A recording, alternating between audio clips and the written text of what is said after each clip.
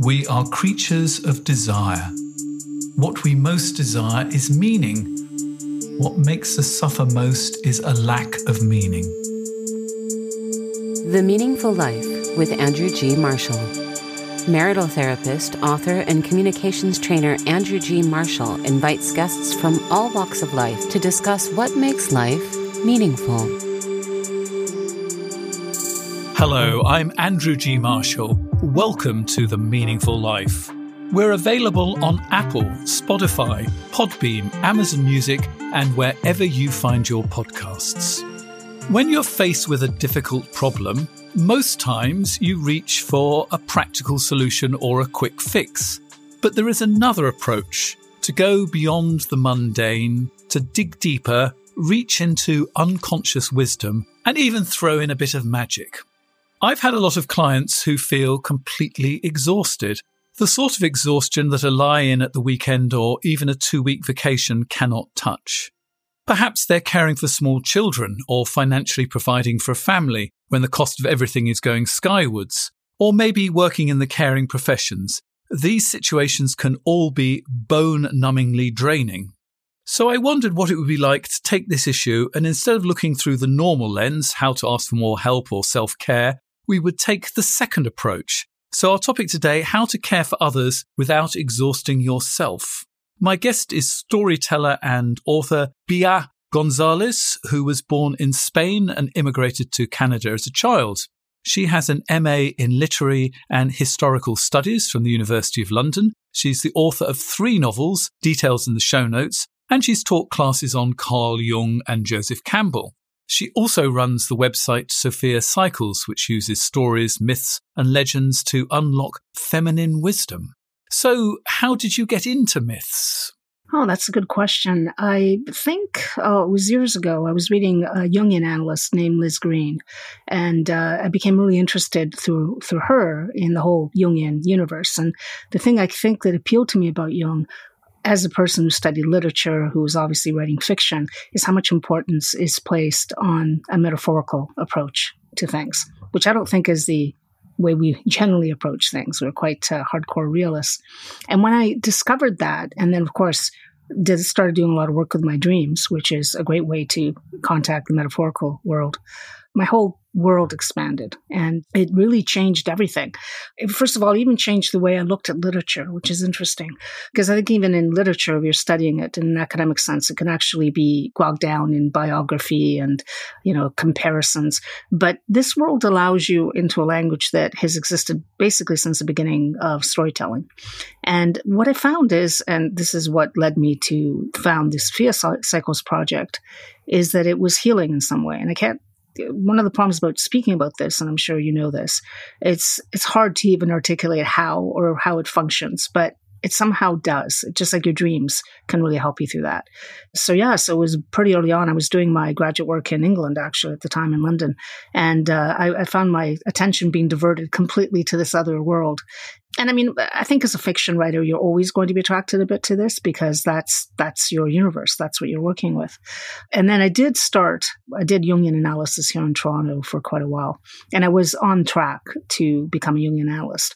But when I thought about it, I thought really what I want to do is work with groups. That's my real, and it was actually my Jungian analyst at the time, Sylvia Sinensky, who actually encouraged me to do that. She thought that was exactly what a lot of people weren't doing in that world. And I started creating this group, and then it became a social online thing because that's where you can access more people.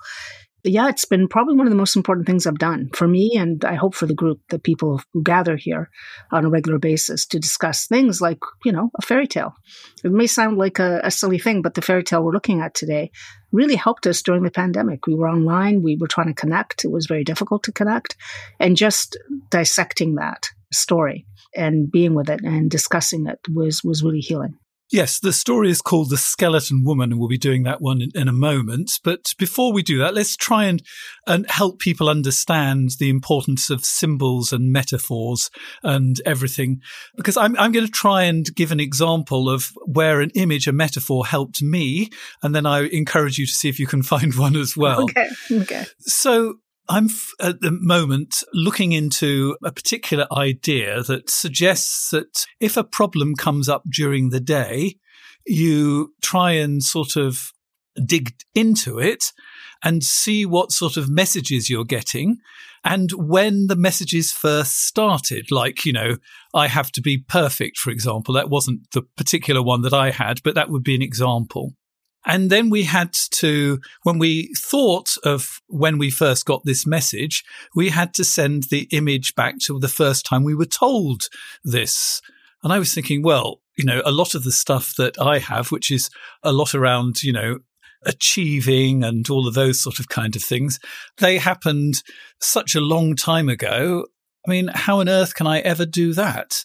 But interestingly enough, on my morning meditation today, I had the image of being in a canoe on a sort of a river which has reached the tributaries, so it was very gentle. And as I was sitting sort of just in my meditation, thinking I was in a canoe, suddenly I had the image that I was in my baby carriage. And, I know that my mother used to leave me, because she did the same with my younger sister, in the garage to get air. And I think, her a break from us. So, she would have a break, and if we cried, she didn't hear us for a while, sort of kind of thing. And I had an image of myself in that baby carriage.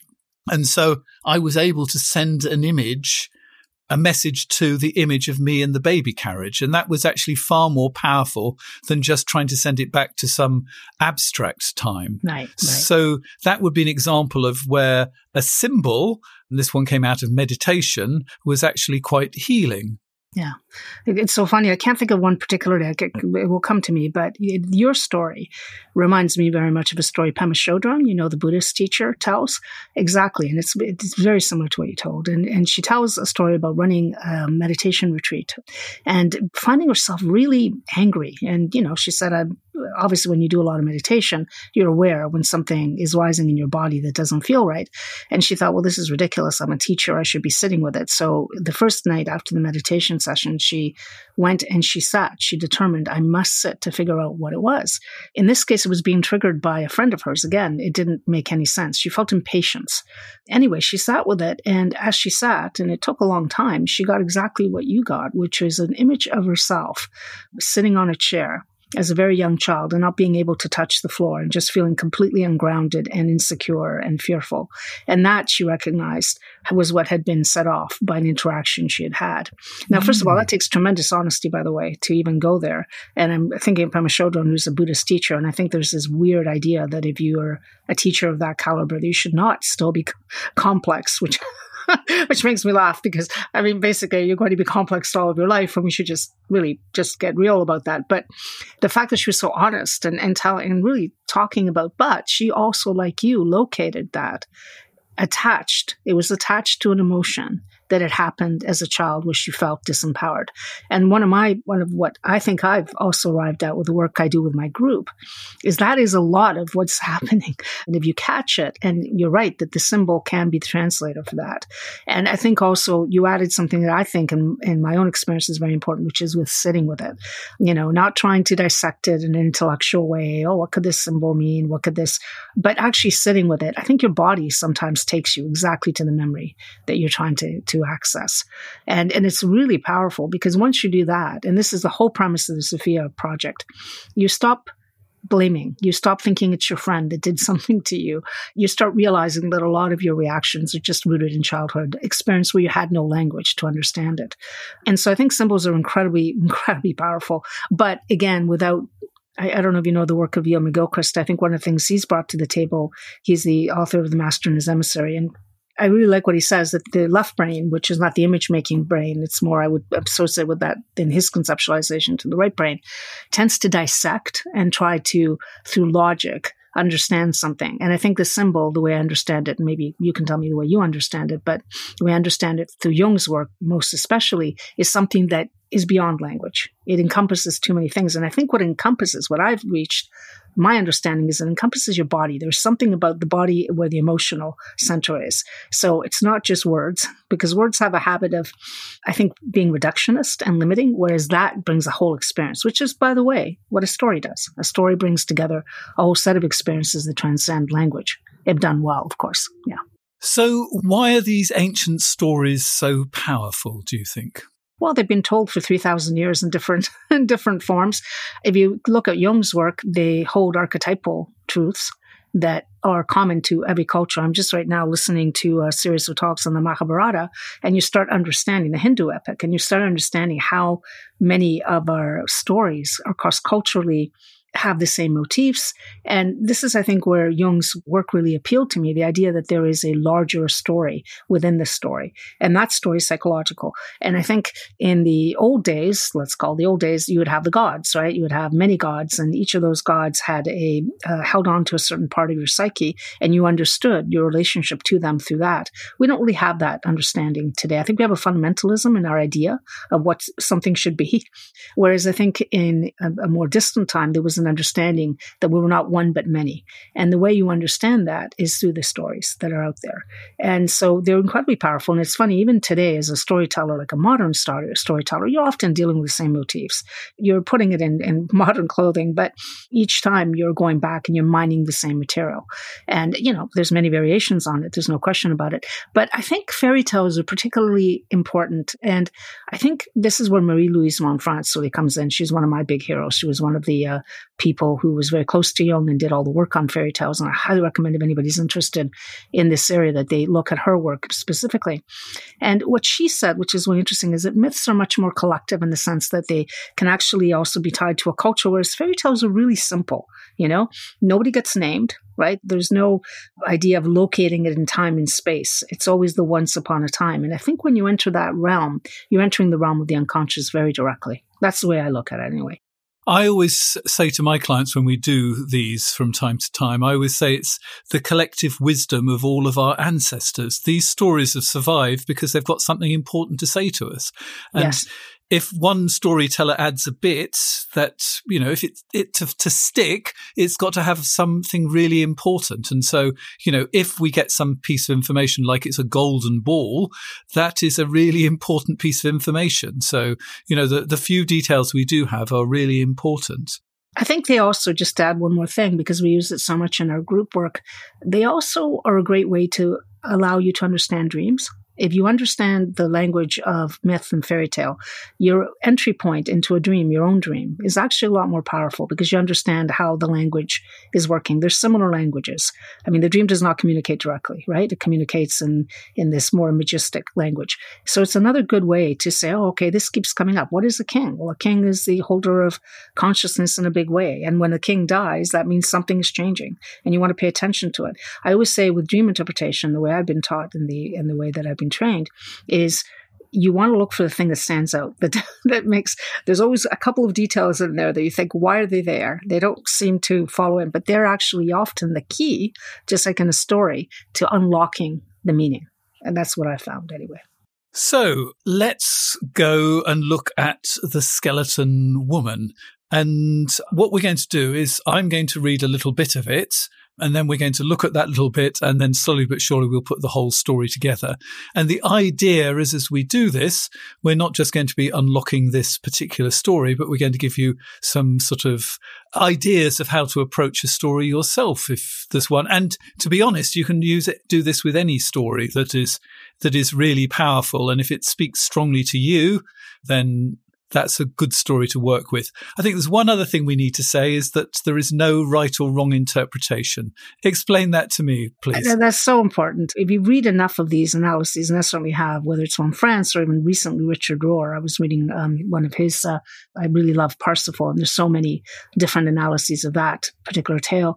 The thing is, there is not one particular thing. I think the only mistake you can make is if you start to try to locate it in time. That's not going to work. But the idea is that you want to work with the metaphors because, by the way, we're not all the same person. So we all will have a different slant on what an image may mean. And that's really what you're paying attention to. You're paying attention to, how am I reacting to this? What does this image speak to me. Now, there are some archetypal themes, and we'll look at that too. But I think that is very true. Yeah, absolutely. And looking at this story, there's probably things I need to learn from it, and they're going to be different from the things that you need to learn from it, because we're different people at different stages in our lives. Right, absolutely. Yeah. So this is called The Skeleton Woman. Father and daughter stand on the top of the cliff. Beneath them, the water breaks on the rocks. The father's eyes are angry. He holds his daughter's neck, her eyes wide with fear, shouting at her. She screams. Maybe she was pushed, who knows? Maybe she slipped. So what strikes you as interesting? Well, it's interesting. One thing I should also make a point of, each of these stories is an Inuit tale that actually shows up. A lot of people might know it through the work of Clarissa Pinkola Estes, who wrote the book Women Who Run with the Wolves. What's interesting about all these stories, and this will apply to all of them, is there are many ways of telling this story. So this is one version. The version we had looked at with my group, this is a more concise version, the one you're looking at, starts off with the same idea, which is a father basically throws the child into the sea, which is, my group is full of women. It's made by men. So we were horrified because in one of the versions of the tale, it says no one knew why he did this. It just happened, right? He just threw him into the sea. And so if you're looking at a fairy tale, the opening scene, sets the whole narrative, right? This is the problem. And so what does it mean to throw your daughter into the sea? We don't know why. We don't know has she done something wrong. Even if she has, why is she being thrown there? If you look at it from a women's perspective, a lot of the times you can take it to the personal and say, I understand when that's happened. But I like to go to the archetypal level. And I think if I look at that young girl as the state of our relational self, the state of what Jung called the feminine, then we've got a big problem that's showing up immediately, which is the masculine is represented by this father. And what I mean by the part that is in us, right? It's in everybody. So the other thing, I think the way I approach it is each of these tales is about one psyche. It's about one thing. And we can't say it's men, and then it becomes political, and I think it loses the real power. So we have a problem at the beginning that the feminine, what's represented, the relational values, all that we value, that is not action-oriented, that is much more about being instead of doing, has just been thrown into the water of the unconscious. It's just been said, yeah, you're not useful. We don't know why. It seems punitive, but again, there's no reason. So it's really a disturbing image and very powerful. How did you, when you read it, what did you think? Well, what I thought was really interesting is when you're faced, or when I'm faced in my counselling room with sort of somebody who's obviously had trauma, the first instinct is to try and work out what the trauma was.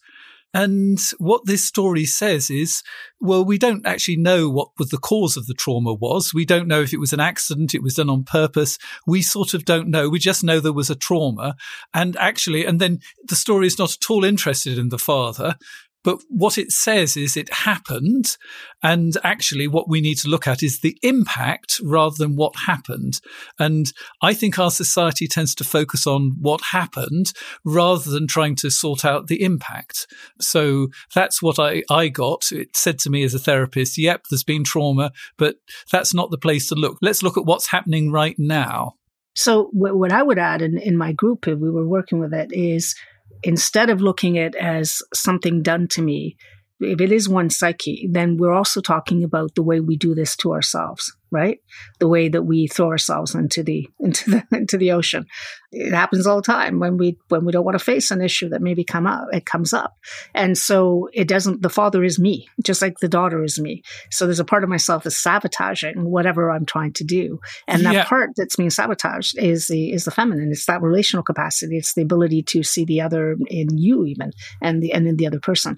So it's a big problem. That's the way I usually approach it, but I can understand from a therapeutic viewpoint that, you're putting the emphasis on the issue and not what happened or the perpetrator, because then you get locked and you can't get out of it.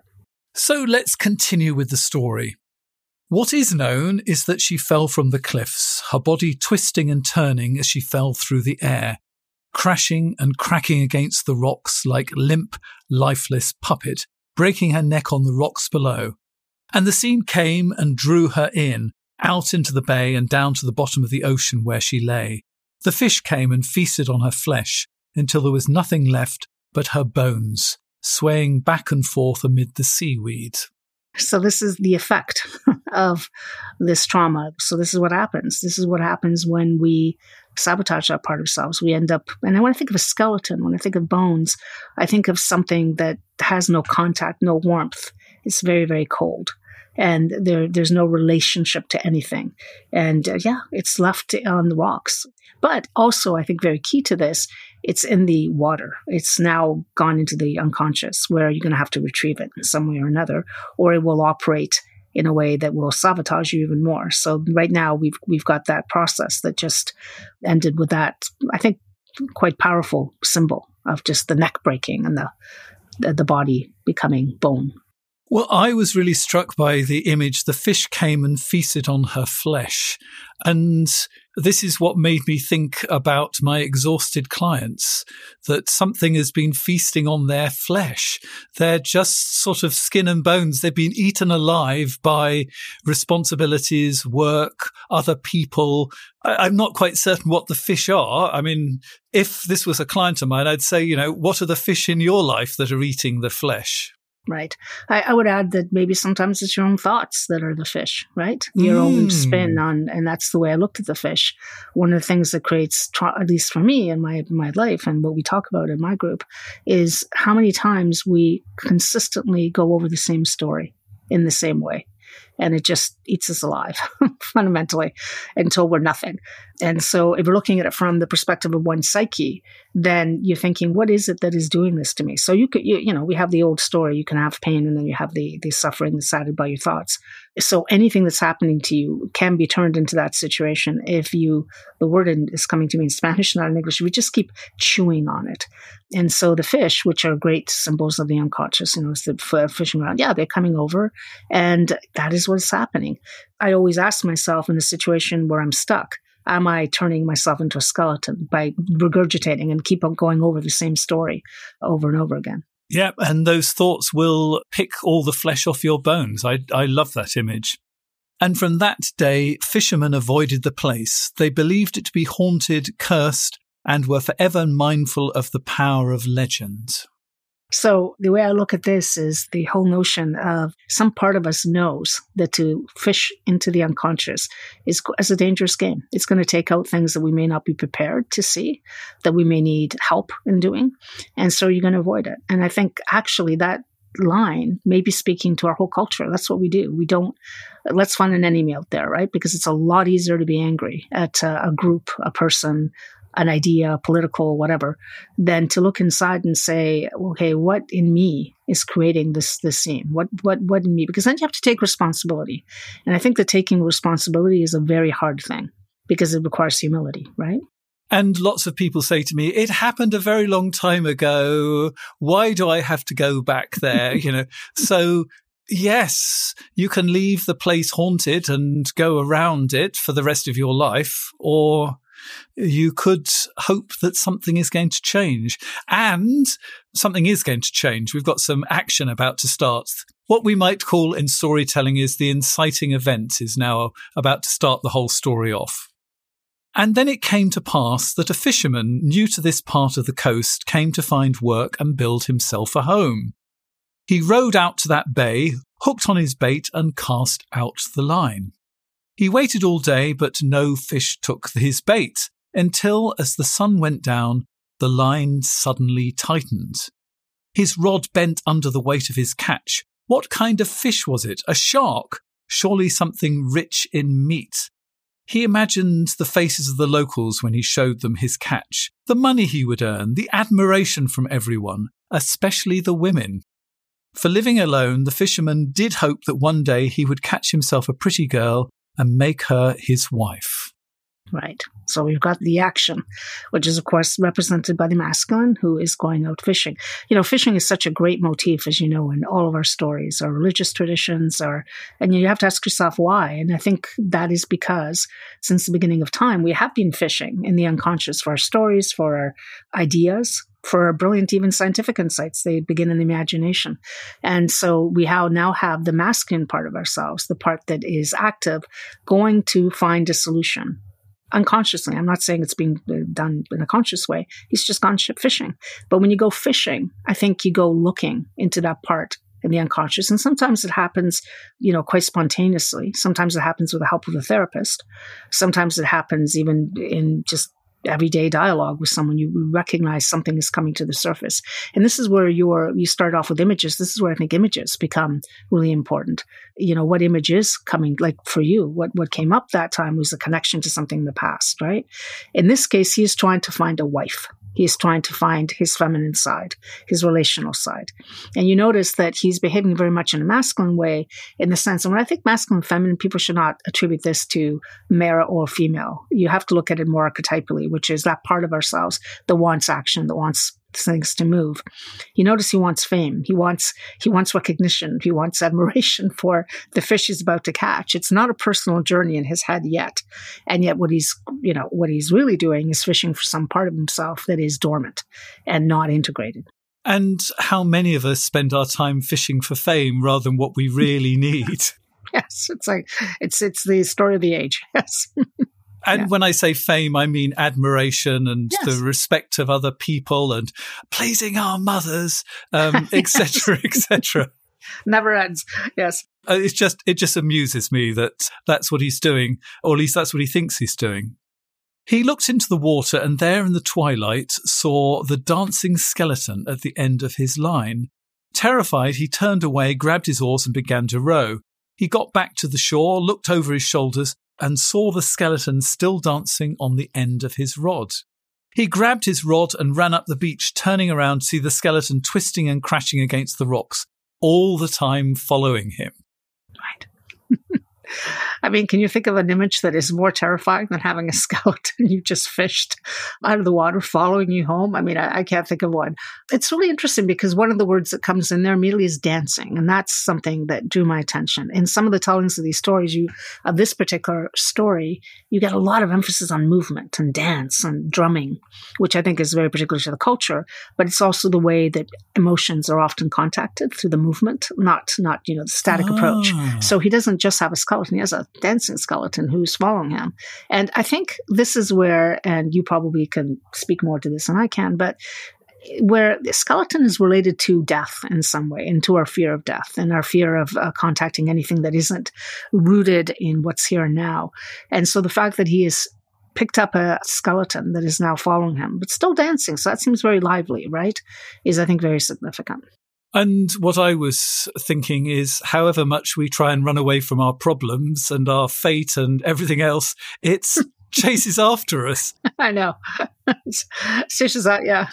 And, I think you can possibly guess what's going to be coming, but generally we should go towards our problems rather than run away from them.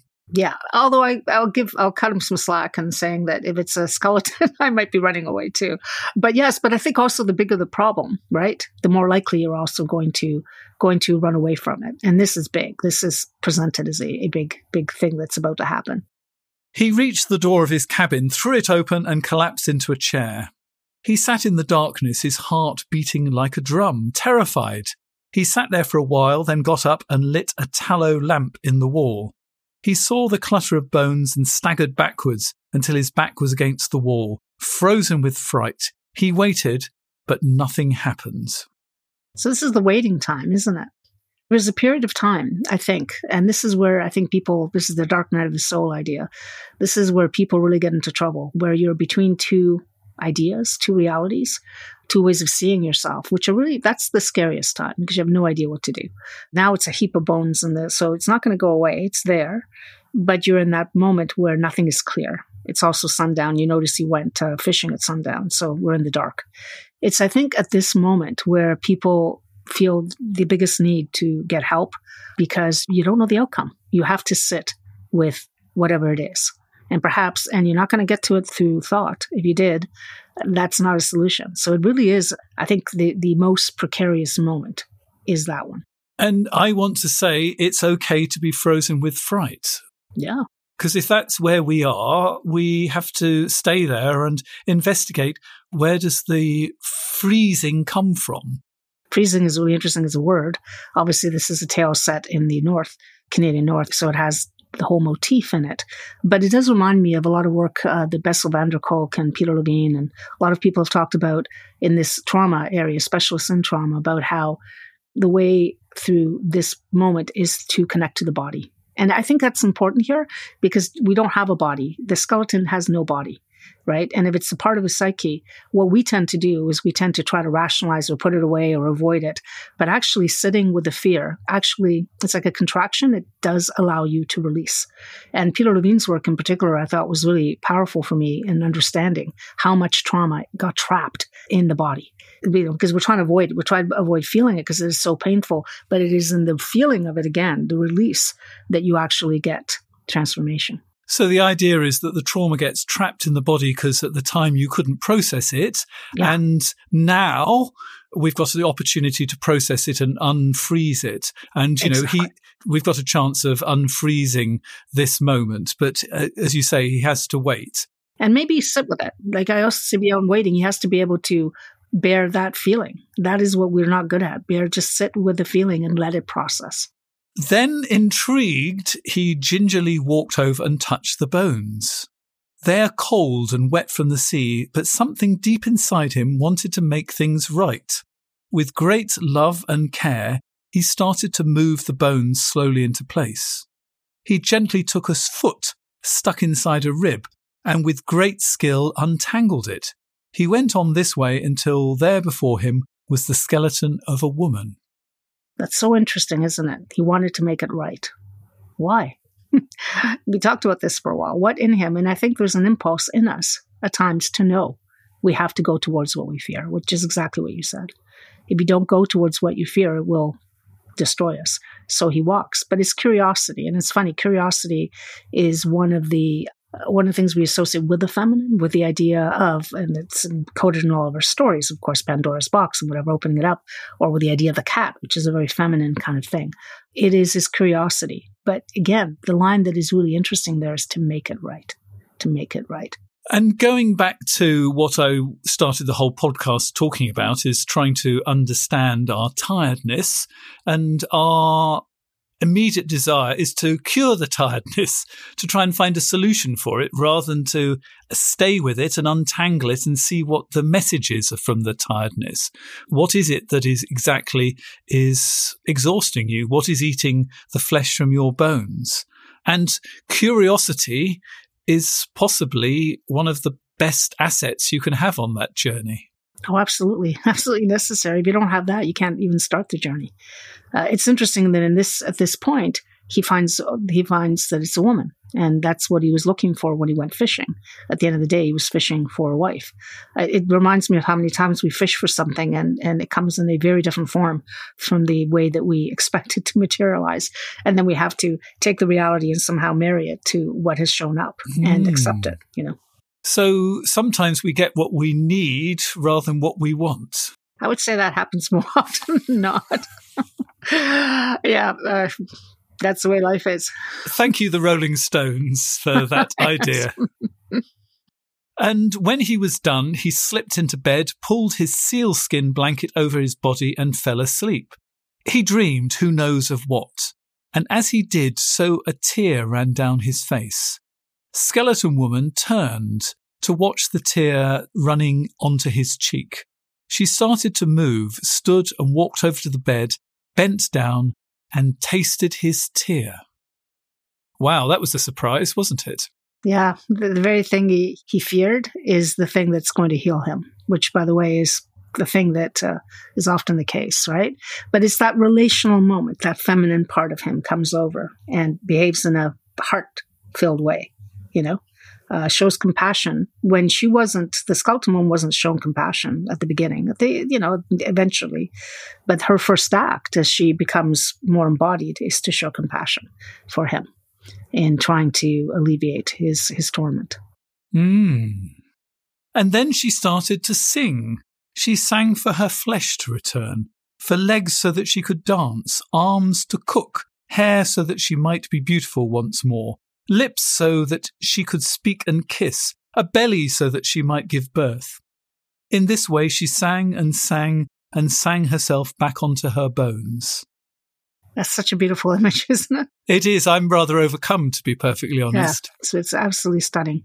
The idea that you can, and in some of the tellings of this tale, the drumming is happening at the same time and she's moving. And again, it speaks to that feminine quality of movement beyond words. Nothing here happens because of a word. The beginning was not the word, it was movement. And singing is something that's so different because it takes us, it connects us to a completely different part of ourselves. But yeah, she's singing herself back into form. And, I think about this on a larger level. All of our cultures pay so much attention to the arts in a way because they are healing. They can be healing. From the Greeks, classical drama, that's how you were able to work out a lot of your see on the stage and transform through the watching the suffering of others. And so when I think of the singing, I also think of what that does in a culture, that how that's often how we come together, whether it's in a church ceremony or, in a concert hall. That is something that brings us together. It is a great motif for the feminine, the connecting principle. And so I loved it when I read it. I thought, wow, this is the whole act of creation, not being done through a wand, but through a song, which is just beautiful. And what people often say is one of the solutions for trauma is creativity. And here we have creativity expressing yourself, in this case through song, but it could be many other different ways. How that, let's say, puts the flesh back onto your bones. Yeah. I'm thinking of in the Jungian universe, a lot of times with dreams, you're told to paint them, not talk about them, just create an image. And it's not because you want to be a great artist. It's just you are trying to use the image making capacity in yourself to transcend the words, right? Because sometimes you can get stuck again. And so again, what you said, that art in any form actually helps us process things in a different and deeper way. And when she was done, she lay down next to the fisherman, and in the morning when they awoke, he took her for his wife. Right. So thus the fairy tale ends. So you can say, if you're looking at it from the perspective of one's psyche, that is the moment of integration. That's the moment he accepts that part of himself that is warm, that is relational. But it happens because he took the first step. He had the curiosity to try to make something right. And when you think about yourself about making things right, it is a recognition that there's something imbalanced, something that is not working for us. And if you are courageous enough to suffer the dark night and then, take this step, it changes everything. And what's interesting is, people often say, well, every fairy tale ends with a marriage. Yes, because it ends with the integration of the two elements. And that can't happen until there's a change.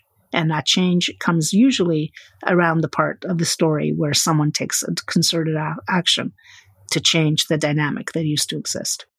And let's look at this from a feminine wisdom point of view rather than a universal one, because I'm sure that this myth speaks really strongly to women. What sort of conclusions do they come away with? Well, I think when we did it in our group, it is the feeling that they as women, and we have to be careful because women, and this can apply to so many different people, but to so many, not only women, but the idea that you're not heard, that you're not respected, that you're not valuable. That's why you end up in the bottom of the ocean, right? And you can then apply it to a lot of things that women are involved with. And sometimes it's things like the healing arts, which are associated sometimes, not exclusively, but they are all the things that we devalue about whatever the feminine journey is. I thought it's touching that she develops a belly so she can give birth, which is something that sometimes, again, if you look at the way we've structured our society, isn't really valued as much, even though we pay lip service to it. Most women, like including myself, who've had children, know that things are not created for a world. Certainly, if you want to participate in the outer life, it makes it more difficult, etc. I tend not to look at it more from the feminine journey exclusively, only because I think that this story speaks to men as much. In fact, to me, it is so sad that men, when they're not connected to their feminine, they don't have the emotional connection. And that's where I think it's very traumatic for men. So I look at it more as a universal story from that perspective that, yes, we can say, well, women, this is a plight that happens in every culture. But I think it really misses the power of the story, which is what's really sad is that we're not connecting to that emotional side, the side of us that gives us information from the heart and not from the head. And that is the bigger story that I think is encoded in this myth, in this story. And looking at it through the feeling of exhaustion, that you've actually had the flesh stripped off your bones, What can it tell us about that? Okay. I mean, we all have moments when we're going through that. I think we're all collectively going through that now. All you have to do is watch news, and that will make you feel exhausted for a good long while. Yeah, there is a feeling, but I think what it also has an answer. And I think that the reason that these stories are so powerful is that it presents a problem, but it gives you a solution. And I think that dancing into life might be the solution. So when you're feeling exhausted, we don't generally dance when we feel exhausted, but what is your version of dancing? Maybe you need to find a way to connect to a different part of yourself, because exhaustion is often created again by the mind and by our interpretation of whatever's going on. Dancing cuts that. So in that story, I think what it's telling you is you're exhausted by your own perception of things. Can you find a way out of it? And the body will allow you. By the way, it's not as emphasized in this telling, but in many tellings of the story, the drumming is really important. And you know that in men's groups, when they get together in a circle, it's the drumming, because you're trying to bring out that connection to the body and to bypass the mind, which usually traps us into our perception of things. So I think that's what's really powerful about this story, that the exhaustion is there. We're all exhausted, but we're not going to be able to rationalize it. We are not going to. We're going to have to find another way into our psyches. And, fishing points to that, because that's what we're doing when we're fishing. But also the dancing. I think it's really powerful, that motif. And I'm thinking that we need to get the balance to deal with exhaustion of the masculine elements and the feminine elements. Now, the masculine elements are generally good at boundaries, and the feminine aspects are good at connecting and being aware of other people and the whole picture, and that somehow putting those two things together is going to help. I so totally agree. I think that's exactly it. There is a tendency to deny one or the other, and you need both. It's not an either-or world. What seems to dominate right now, if you want to talk about what this may be speaking to, is an imbalance of the being as opposed to the doing. So what's a way of being? Well, being, if you're doing all day, maybe sitting and meditating is actually a good being activity, because you're trying to balance all that activity with a being moment. So I think it's pointing to a problem that we have in general, but as humans as well, because as he says, he's looking for fame, and that's the doing part. That's the part. And by the way, very important, I think, for example, with the Frog Prince, what the young girl is learning is boundary laying. You just gave a big important word for masculine. You need boundaries. If you don't, a lot of things go wrong. But I think maybe sometimes we also need to just let go of all boundaries in the sense of a space where you can do that. And that is, I think, where music or dancing or creativity can take us, and why it can be healing. So we're going to look at a letter that's been written in just a moment.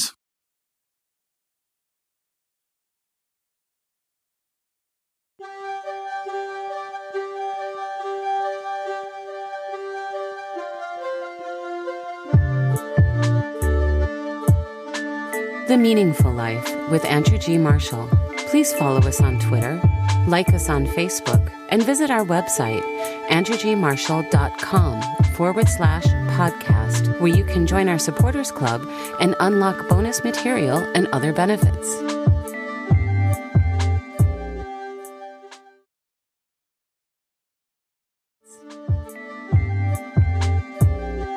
So if you'd like to participate in the program, you can go to my website, www.andrewgmarshall.com/podcast. While you're there, sign up for my newsletter, and you'll find a section there where it says participate in the program, and you can write in a dilemma for me to discuss with one of my witnesses. And this is one that's been written in by a woman. I love my mother. She's a strong character with fixed ideas about how things should be done. In her praise, she often has good ideas and wants the best for me and my sister. But on the downside, I often find myself doing something to please her or for a quiet life. She can be relentless once she has an idea in her head. I'm in my mid-20s and I have a job, a flat and a life of my own, but I keep on being dragged home for some special celebration or other. I suppose I need to be able to say no and mean it. The slightest wobble and she will have a million reasons why I should do something. She's already talking about hiring a big house in Tuscany for the summer. It's a free holiday and I could bring a friend, but it feels like I'm being trapped. So, what did you think? Wow. This is a big issue. I'm a mother, so I'm uncomfortable listening to this, thinking, why am I doing this? And you're a daughter too. And I'm a daughter too. Yes, with a mother with many opinions. I think we're just talking about what we were talking about prior to this. One of the most difficult things when you become an adult. And I think this is where the fairy tales really deal with the transition to adolescence, is to establish a good boundary with your parents. And that's difficult because we have a habituated way of responding to our parents, and it's hard to get, and there's expectations but I think it's probably one of the most important jobs you will have to do. And that doesn't mean you don't love them. It doesn't mean you don't want them in your life. But I think putting proper boundaries with your parents actually allows you to then set boundaries with others, which is really important, especially for young women, because, you're going to be facing points or people in your life that will push at you, and knowing how to say, I love you, but this isn't working for me is super important. But, I don't know about you, but it took me a long time to do that. It took me a long time because it's very hard. You feel like you're being a traitor. I mean, my mother does so much for me. And yet, as a mother, I can tell you that a lot of where we stumble is our fears. Our fears will make us believe inappropriately many times that we know what's best for that child, which is insane, because at some point the child is taking direction and they will make mistakes, and that is their job, to learn. And so the job of the child, I think, and Marie-Louise von Franz has this great book on this whole problem called the Puer Aeternus, is to be able to say, I am an independent person and I appreciate what you have to say, but I will make my own decisions. And, in this letter, this young lady actually does state the problem, which is, I'm about to get a free holiday in Tuscany. But some part of me is already knowing it's probably not going to be free. Nothing is free. And so if I were her, I would say, is this a time to maybe lay a boundary and say, I have other plans, or I'm going to do something different? Because one of the things that happens, and you see this more than I do as a therapist, I'm sure, is the inability to behave differently. You keep doing the same thing with a partner, with a child, with a parent, and nothing ever changes. And so to a certain degree, you need a pattern interrupt, right? Where you say, okay, this is not. So, but it's difficult. It is a difficult thing. How do you deal with this yourself in therapy? Well, I'm thinking of something my mother used to say, which was, the fish are rising well today. And what she meant was, just because somebody's put a nice worm out for you doesn't mean you have to go and take it. You can be minding your own fishy business along at the bottom of the sea or the bottom of the water, bottom of the river. And just because something tempting, like, your mother's casting a guilty worm out into the surface, doesn't mean that you have to rise up and take it. You can just ignore it. So actually, I think I'm with you a little bit on this one. It's a very tempting holiday, but it's got a hook in it. And do you want the hook? Well, and that's the question we have with all our relationships, right? How to manage, because I think there's a weird way of being very extreme about these things. I mean, it's not about cutting someone out of your life completely, but at some point, if you start teaching them how you want to be treated, I think by demanding certain things, or by, in this case, saying, no, that doesn't suit me, I think the thing changes. Now, I think it's always going to be complicated. Having a parent, it's one of the things that, this is part of what our story is, how we were raised, how people behave, what happens at dinners where people get together. But the boundaries are so important. They're so important. And I have to say, my experience is that women have more problems with setting boundaries. Maybe not in a family relationship, you probably see equally. But in general, this is something that we're not taught, I don't think, to do. And then we get into trouble, because it's not feminine to say no to somebody, or you have to be nice. No, sometimes you have to be very direct and firm and say, this doesn't work. And I think fairy tales can help us, because in fairy tales, we have the light and the dark characters. The one I'm thinking of is Snow White, where you have the wicked stepmother, who I believe in the original version was just her own mother. And we have lots of dark female characters. And so it's about saying we have both sides to us. We have the light side and we have the shadow side.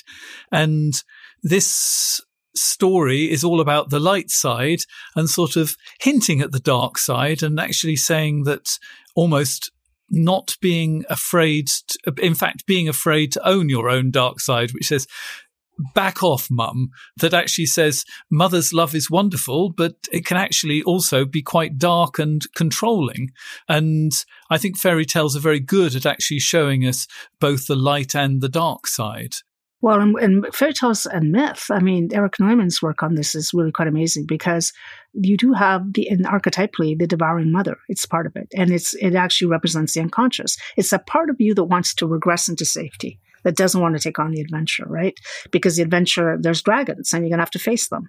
And so I think we all we all turn to mother when we're feeling a little bit assailed and you notice that in the story we talked about, there was no mother. We have no idea where the mother is, right?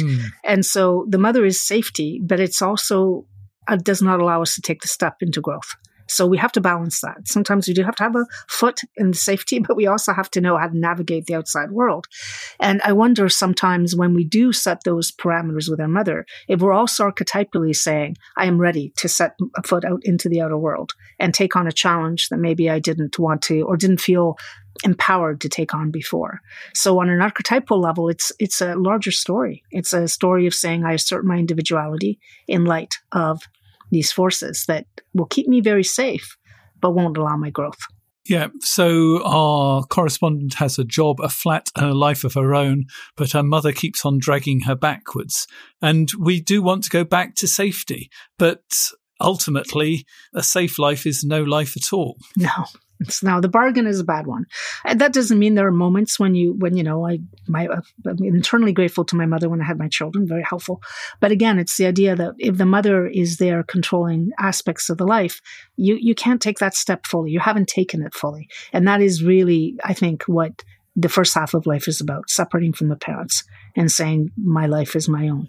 But it's difficult. Look, I have nothing but, like I said, it's taken me a long time. And I'm not sure you're ever really free of it. You think you are, and then boom, something happens and you're right back in the story. So, sadly, my mother is dead. And guess what we're working on in my therapy at the moment? Yeah. My relationship with my mother. So, of course, it doesn't matter if they're there or not. Absolutely. Absolutely. It's a long task, but it's worth it. Oh, it is. So we've almost finished, but I have to ask you, as a witness on The Meaningful Life, what makes your life meaningful? These conversations. This is why I founded the Sophia Cycles. My whole idea was I did not like the conversations that were happening out in the world and in my own dinner party life. I'm happy to talk about politics. I'm happy to talk about whatever your child is doing. But what I felt in the absence, I was raised a Catholic, but do not belong to the church. I sensed that what I needed was a deeper conversation. And so I recruited people to have a different conversation. And so when we meet in the meetings that we have, we're about 4 or 5 hours. We're not talking about what everybody else is talking about. We're talking about our inner life. And it feels like communion with something that makes me feel whole. And so, writing is that for me too. Like that's my own personal journey of, I get stories and I put them down, but it's the connection with these people. And what I realized 12 years ago is that there's a community of people out in the world that we can now connect to. That's the gift of social media. There's a lot of curses that have come with social media because a lot of insanity happens there, but there's a very positive side. And that is that people like you can have a podcast that now can reach anybody in the world. And it's helpful. And because you're changing the nature of the conversation and you're not being unrealistic about solving problems that are really complex. And we have to be really clear about that. And so to me, that's what gives me meaning. That's why I started the project. That's why it keeps growing in its own way. And because what I found is other people want those conversations too. They want to have a different conversation. So that's what gives me meaning. Well, I'm enjoying this conversation, and it doesn't end here because if you're a supporter of The Meaningful Life, we're going to be talking about code breaking and unlocking the symbolic life. We've started, but we've got some more tools to give you. If you would like to hear this bonus material, you can subscribe directly via Apple or Spotify. We're also available on Amazon Music. And if you want to become a supporter of The Meaningful Life and unlock the bonus material this way, here are the details. You've been listening to The Meaningful Life with Andrew G. Marshall. You can follow Andrew on Twitter, like him on Facebook, and please leave a review wherever you consume your podcasts. Making, editing, and distributing The Meaningful Life comes with substantial costs, and we'd like to ask for your help. Visit our website, andrewgmarshall.com/podcast, where you can join our supporters club and unlock bonus material for every program, send in a letter to be discussed by Andrew and his guests, and join a community of other people seeking to make their life meaningful. At the gold level, you get even more benefits. Production of The Meaningful Life with Andrew G. Marshall is by Michael Dooney. Social media by Madeleine Healy. Sound engineering and theme tune by Sebastian de la Luz Mendoza. And I'm Susie Colick. Please tell your friends and spread the word. Thank you.